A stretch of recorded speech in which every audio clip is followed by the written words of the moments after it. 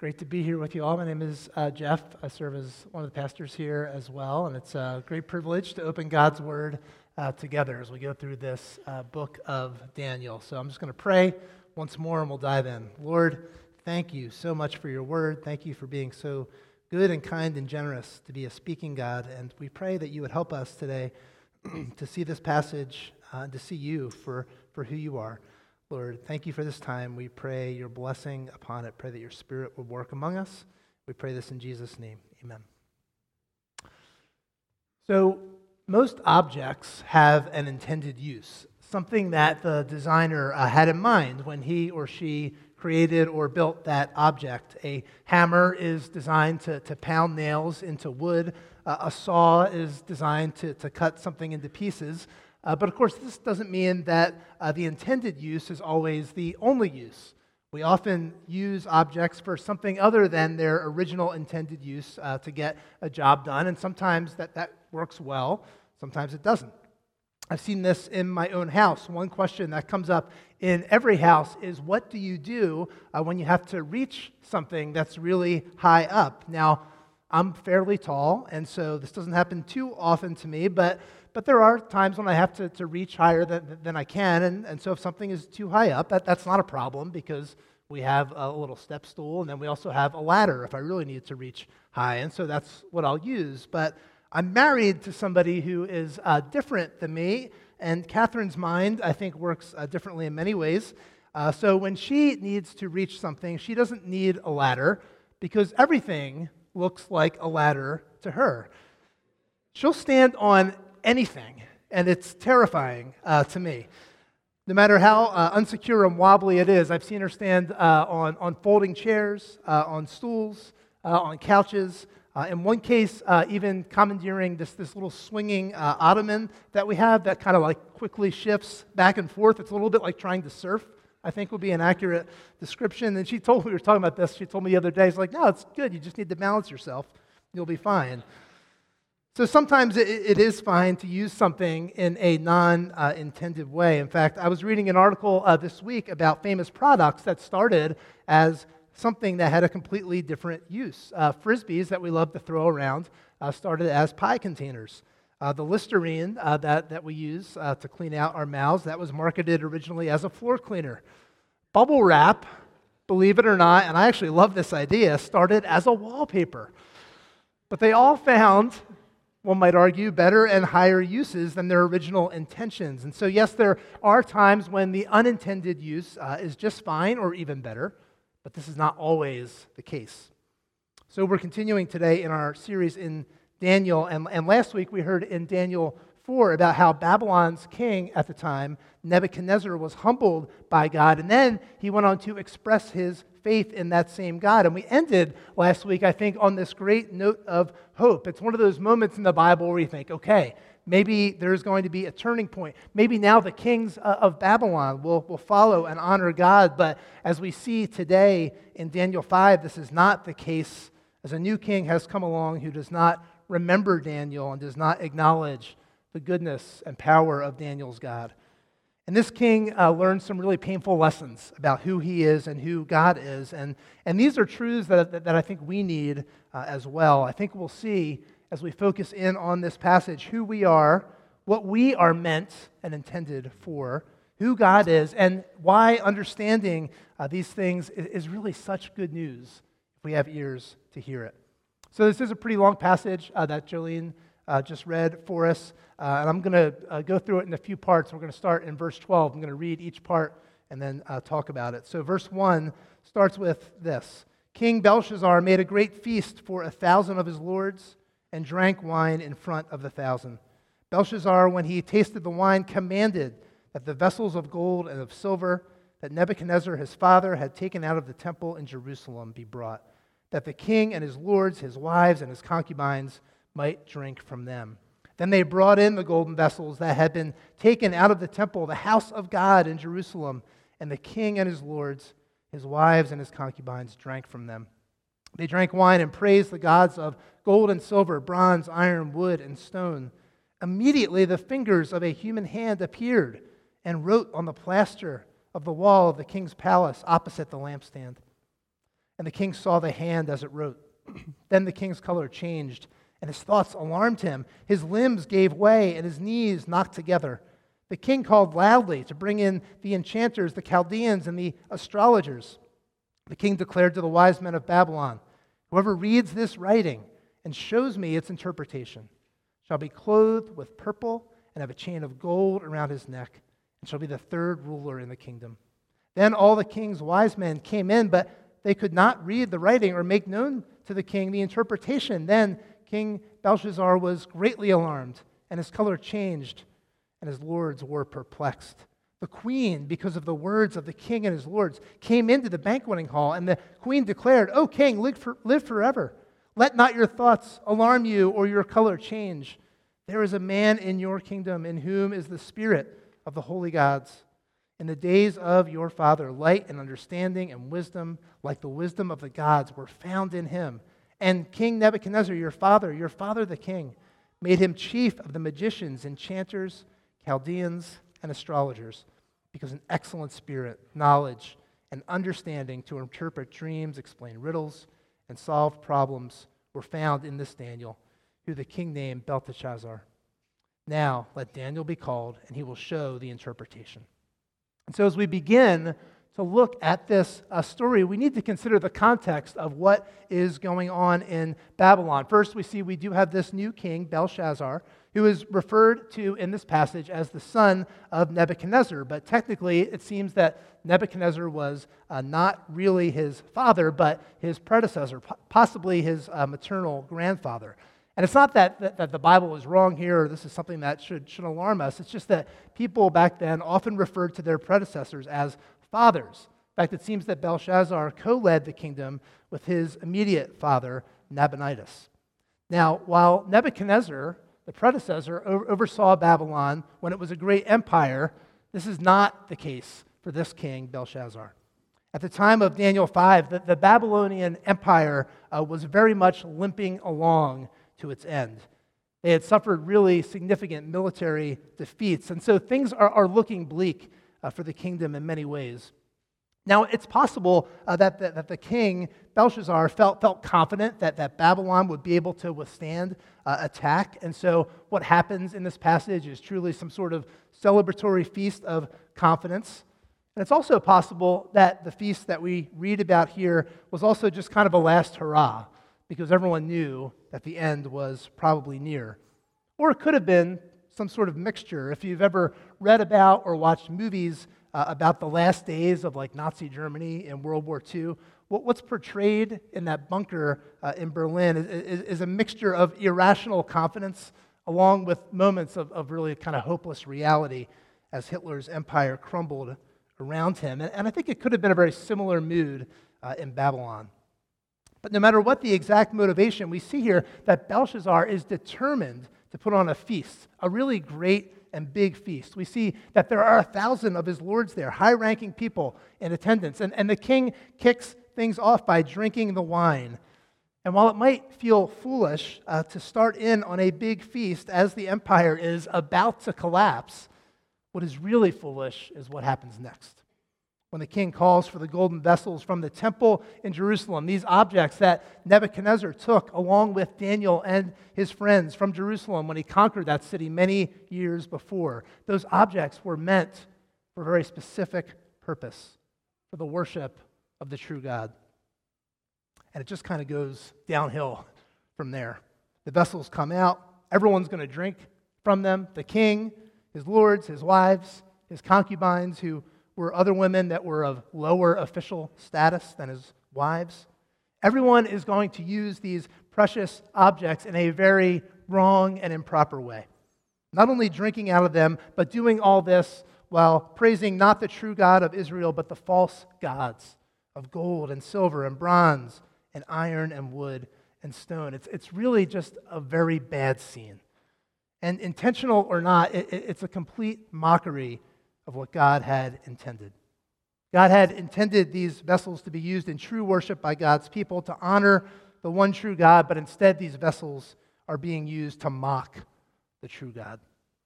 And not only these vessels, but tragically, these people who had been created by God, to bear his image, to reflect his goodness and glory, and are instead worshiping a bunch of worthless idols.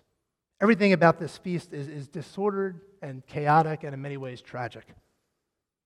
As we hear about this feast, we just kind of get the sense that this is one of those times in the Bible when enough is enough. Now, I'm sure this wasn't the first time that this king dishonored God, but we see often in the Bible that there are ways of kind of arrogantly dishonoring God that can lead to immediate consequences, where it becomes time for God to simply step in and say, that's it, no more. You can go through the Bible and see this happen again and again when our patient and long-suffering God finally says, that's enough. We see how God dealt with the Pharaoh in Egypt when he refused to let God's people go, and he brought these ever-worsening plagues upon the Pharaoh and his nation. Max mentioned last week the story of Herod Agrippa in the New Testament. I think that's a great example, who showed incredible arrogance in giving a speech, even accepting the worship of the people who heard him, and he very quickly died as a direct result. And what's interesting is that here we are in the last days of Babylon, and we remember how things started for Babylon. Way back in chapter 11, in the first book of the Bible, Genesis, when the people came together in their pride and tried to build a tower to the heavens to try to make a name for themselves. And what happened? God stepped in and said, that's enough. And if you ever read that story, you know how he did this, by confusing their languages so that they no longer knew what was going on. It was a scene of confusion and chaos. So now here we are, again, the last days of Babylon, and what does God do? He does something very similar, doesn't he? He brings a message with language that confuses the people gathered together so that they don't know what's going on. We hear that the fingers of a human hand appear and write on the plaster of the wall, and the king sees this, and the feast is over at that point, understandably. And the author of Daniel is so descriptive of what happens to the king just in his body. His color changes, his limbs give way, his knees knock together. And in his panic, he calls out for the people that he thinks can help him, the so-called wise men of Babylon. These same people that have come up short again and again in the book of Daniel. But he makes them this big offer. He says, I'll clothe you in purple. I'll ascend you to royal status if you can just read the message and interpret the message. But just like they've been throughout the book, they're no help to the king, and the king's alarm and his panic simply grow worse.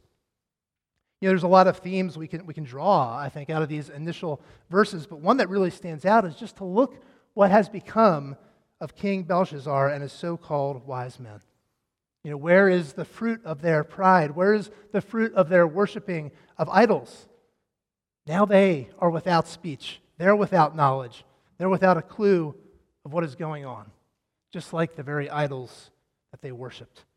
And they've descended into frantic chaos, just like their predecessors at the Tower of Babel, and just like so many in the Bible that put their hope in themselves or in their idols to save them. But there's another voice on the scene in Daniel 5, and that's the voice of the queen. Now, the queen was not at the feast. It says that she comes into the banqueting hall when she hears about all the chaos that's unfolding in there. Now, most commentators say that the queen was probably more akin to the role of like the queen mother, not someone who was actually married to the current king. And this queen mother is able to speak into the current moment because she is informed by the past. She remembers the past. She remembers that there's someone who has helped the kingdom before. Someone, she says, who has light and understanding and wisdom, who's able to interpret dreams, explain riddles, solve problems, and that person, of course, is Daniel. So she calls for Daniel to be brought in. And those themes that begin in verses 1 to 12 continue in verses 13 to 28. Verse 13 says, Then Daniel was brought in before the king. The king answered and said to Daniel, You are that Daniel, one of the exiles of Judah, whom the king my father brought from Judah. I have heard of you, that the Spirit of the gods is in you, and that light and understanding and excellent wisdom are found in you. Now the wise men, the enchanters, have been brought in before me to read this writing and make known to me its interpretation, but they could not show the interpretation of the matter. But I have heard that you can give interpretations and solve problems. Now if you can read the writing and make known to me its interpretation, you shall be clothed with purple, and have a chain of gold around your neck, and shall be the third ruler in the kingdom." Then Daniel answered and said before the king, "Let your gifts be for yourself, and give your rewards to another. Nevertheless, I will read the writing to the king and make known to him the interpretation. O king, the Most High God gave Nebuchadnezzar, your father, kingship and greatness and glory and majesty. And because of the greatness that he gave him, all peoples, nations, and languages trembled and feared before him. Whom he would, he killed, and whom he would, he kept alive. Whom he would, he raised up, and whom he would, he humbled. But when his heart was lifted up and his spirit was hardened, so that he dealt proudly, he was brought down from his kingly throne, and his glory was taken from him. He was driven from among the children of mankind, and his mind was made like that of a beast, and his dwelling was with the wild donkeys. He was fed grass like an ox, and his body was wet with the dew of heaven, until he knew that the Most High God rules the kingdom of mankind and sets over it whom he will. And you, his son, Belshazzar, have not humbled your heart, though you knew all this. But you have lifted up yourself against the Lord of heaven, and the vessels of his house have been brought in before you, and you and your lords, your wives, and your concubines have drunk wine from them. And you have praised the gods of silver and gold, of bronze, iron, wood, and stone, which do not see or hear or know. But the God in whose hand is your breath, and whose are all your ways, you have not honored. Then from his presence the hand was sent, and this writing was inscribed. And this is the writing that was inscribed: Mene, Mene, Tekel, and Parsin. This is the interpretation of the matter. Mene, God has numbered the days of your kingdom and brought it to an end. Tekel, you have been weighed in the balances and found wanting. Perez, your kingdom is divided and given to the Medes and Persians. You know, if you've been with us through this series in Daniel, you will notice that there are similarities here to prior chapters.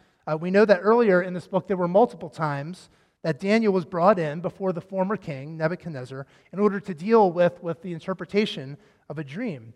But there's differences in these accounts as well. If you look back to the interactions between Daniel and Nebuchadnezzar, there really develops a warmth and I think a respect between the two of them. And in Daniel 4, Daniel interpreted a dream that had a lot of bad news for Nebuchadnezzar. And you might remember Daniel said when he interpreted it, "My Lord, may the dream be for those who hate you, and its interpretation for your enemies." He cared about Nebuchadnezzar in that way. Now we're here in Daniel 5, and there is no such vibe between Daniel and the new king. Daniel is brought in, and commentators have noted the terseness between Daniel and Belshazzar. And some see even in the original language just a real lack of respect that comes through as Belshazzar speaks about who Daniel is. He lists off kind of the things he's heard about Daniel, but he expresses no personal confidence that Daniel will be able to do the job, even though he had done it so many times before. And Daniel responds in kind, right? He just says, "Look, let your gifts be for yourself. Give your rewards to another."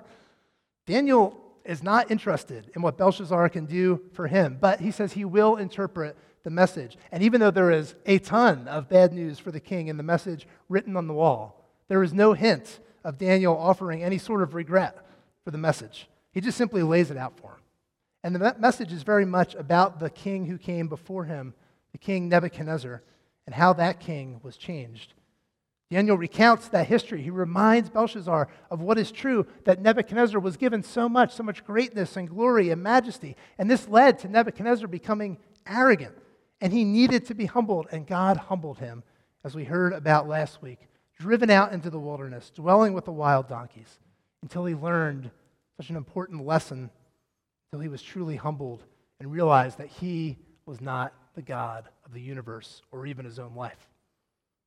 Now we should stop here for a minute and consider the humility that Nebuchadnezzar learned, because there's a couple of different kinds of humility, and they're both really important.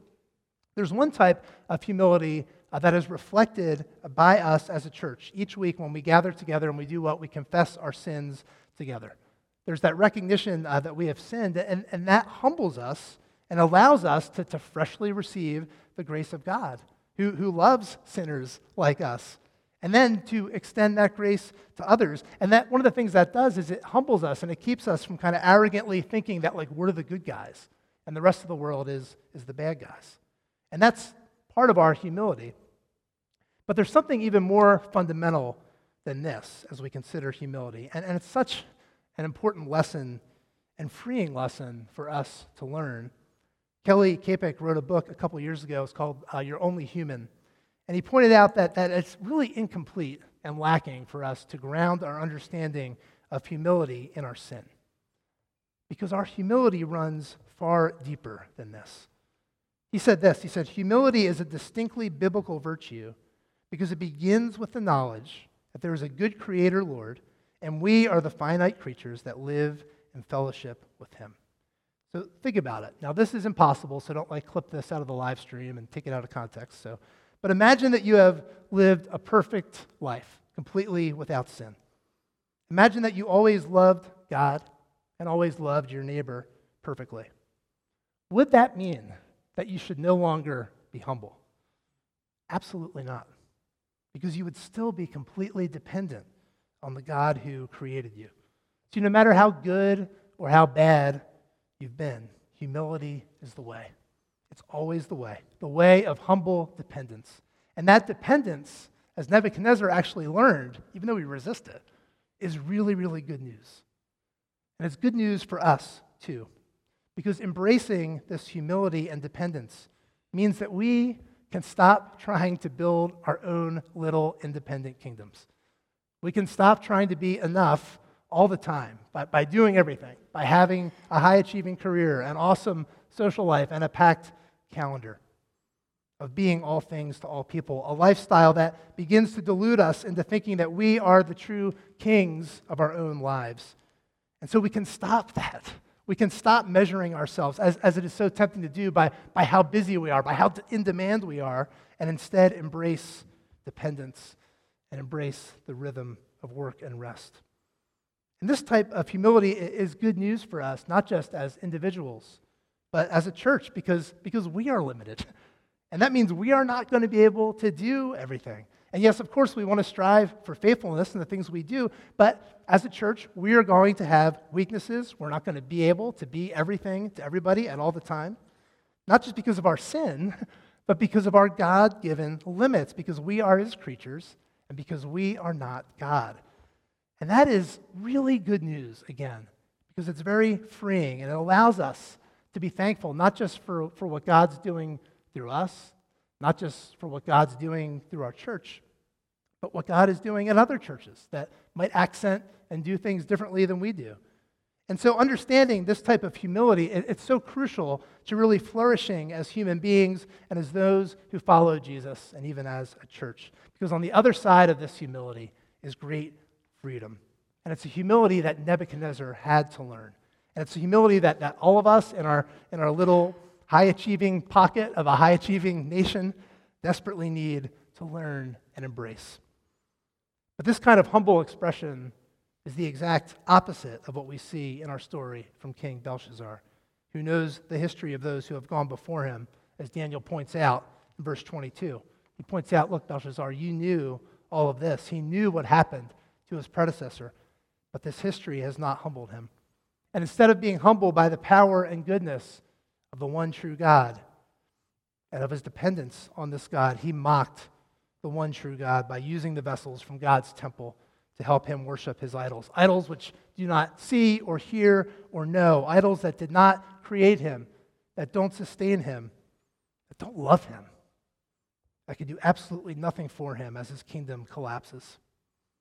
And just like the idols do not see or hear or know, now Belshazzar does not see or hear or know. He doesn't understand the writing on the wall. He doesn't understand the lesson of his predecessor, Nebuchadnezzar. And he doesn't understand his dependent and now precarious position. And so Daniel lays it out very specifically for him. He says, look, the message on the wall is this, king, that it is God who numbered your kingdom's days. And that number has actually reached 0. That you, Belshazzar, have been measured, that you are lacking, and that your kingdom will now be divided. That's the message. And all that's left to do now is the completion of these events, which we see in our final few verses. Verse 29 says, Then Belshazzar gave the command, and Daniel was clothed with purple. A chain of gold was put around his neck, and a proclamation was made about him that he should be the third ruler in the kingdom. That very night, Belshazzar, the Chaldean king, was killed, and Darius the Mede received the kingdom, being about 62 years old. So you can say this for Belshazzar. He was at least true to his word, right? And he gave Daniel what he promised, even though Daniel said he was not interested in it. He clothed him with purple. He put a chain of gold around him, and he ascended him to the third ruler in the kingdom. But we should offer kind of two qualifications here. Number one, some actually see Belshazzar as doing this in kind of an ironic way to mock Daniel and his God. And that may or may not be true. It's hard to know for sure. But number two, and I think this is important no matter what, is that there wasn't really a whole lot to this promotion. You're not becoming like high up in some everlasting kingdom here, right? The empire of Babylon was collapsing. To return to our original analogy of being in the bunker at the end of World War II in Berlin, this is a little bit like receiving a promotion the day before the surrender. I mean, there's not a lot to it. So in a way, the whole thing, whether Belshazzar intended it this way or not, ends up being kind of hollow and really kind of a joke. Because that very night, it was over. While God had mercy on Nebuchadnezzar, humbling him and eventually seemingly bringing him to true faith, this does not happen with Belshazzar. Belshazzar dies, kingdom's taken away, given to Darius, who we'll hear more about next week, and that's it. That great empire of Babylon, which once seemed so powerful and so unstoppable, where hours before there was a boisterous feast and a king held court before so many, 1,000 of his closest friends, it was over. And it's described so briefly here. One little line in Daniel 5, and then what? We're simply on to the next kingdom, the next empire. And that's one of the themes that we've returned to again and again in this book, that earthly kingdoms come and go, but there is another kingdom that endures. And this kingdom that endures can be traced in many ways throughout the Bible and throughout history itself. And one of the ways we can trace it is through what happens to Daniel at the end of chapter 5. When he's given this new status, when he's given a chain of gold and given this clothing of purple. I was reading this week about the specific use of this word purple in describing the material that Daniel was clothed in. It's the same material that was used in God's tabernacle, the place where God's presence dwelt in a special way among his people in the Old Testament. It's the same material that the high priest, the person who stood between God and his people making sacrifices, same material he was clothed in. But this material was often used in other ways throughout the Bible, worn by kings who did not honor God, almost as a symbol of arrogance and rebellion against the true God. And even here in Daniel, yes, the purple is given to Daniel, but as we saw, it's all kind of a sham. And it could even be that the king is mocking Daniel and his God. But again, even if it's meant sincerely, it seems almost meaningless because the kingdom of Babylon ends that night. And really, it's not up to Belshazzar to confer that kind of status on someone else, because Belshazzar is just a human being who's temporarily in charge of a crumbling kingdom. He's here one moment and he's gone the next. But it's not the last time we see this kind of thing happen in the Bible, because eventually Jesus comes along. And Jesus, who is and was and always will be fully God, takes on human flesh and becomes fully human, embracing the very finitude and limitations that Nebuchadnezzar and Belshazzar and even we ourselves so often try to avoid, embracing a life of humility and of service and of sacrifice, giving himself away in every way, even going all the way to a Roman cross where he would die for the sins of people like you and like me. And shortly before he went to that cross, Jesus was also clothed in purple by Roman soldiers. And they did it to mock him because he was known as the King of the Jews, and they thought that was hilarious. And just as Belshazzar did not understand that Daniel was a far more significant figure than he, who would outlast his own kingdom, in a much greater way, the Roman soldiers did not understand that Jesus was way more significant than they were, and that the kingdom of Jesus was way more significant than the kingdom of Rome. And we see this when Jesus not only dies on the cross for us, but is resurrected, appearing to many. And we see it even further when Jesus ascends into heaven. Now, we don't follow the historic church calendar real strictly here, but today is actually the Sunday that many churches celebrate Ascension Sunday, remembering and celebrating when Jesus ascended back to heaven after his resurrection. And when Jesus ascended, one of the many things that was happening there was that it was made clear to everyone who saw it that Jesus is indeed the true king. And this is such good news for us, right? To know that the fate of the world does not rest upon the earthly kings and the presidents and the nations and the empires. And to embrace the humility of knowing that even our own destiny does not ultimately rest upon us. To know that Jesus came into this world for us, and even better, that one day, this true king of ours, he's going to come back again. And on that day, there will be a feast. Not the awful, arrogant, idolatrous feast that we read about in Daniel 5, but a feast where everything is the way that it should be.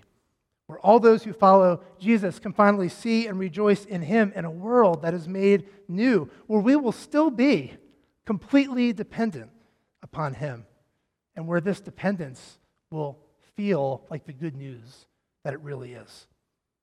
And as we wait for that day, we worship him, and we ask him to make us more and more the people that he's truly created us to be. What a privilege it is to be known and loved by him. Let's pray.